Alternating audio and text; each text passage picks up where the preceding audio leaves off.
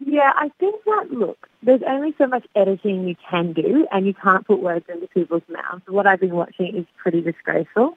I think that, you need to be accountable for your actions. And yes, I did go through a bit of I had a lot of backlash when I went on, and I can totally understand where everyone's coming through, but you kind of need to look at yourself and think, hang on a minute, I think they need to look at it as a learning curve. Obviously, don't let what people are saying get to you, because it'll be over in a couple of months. Everything will be forgotten about, but just really kind of look and reflect and hopefully learn and become a better person from it. You know what I mean?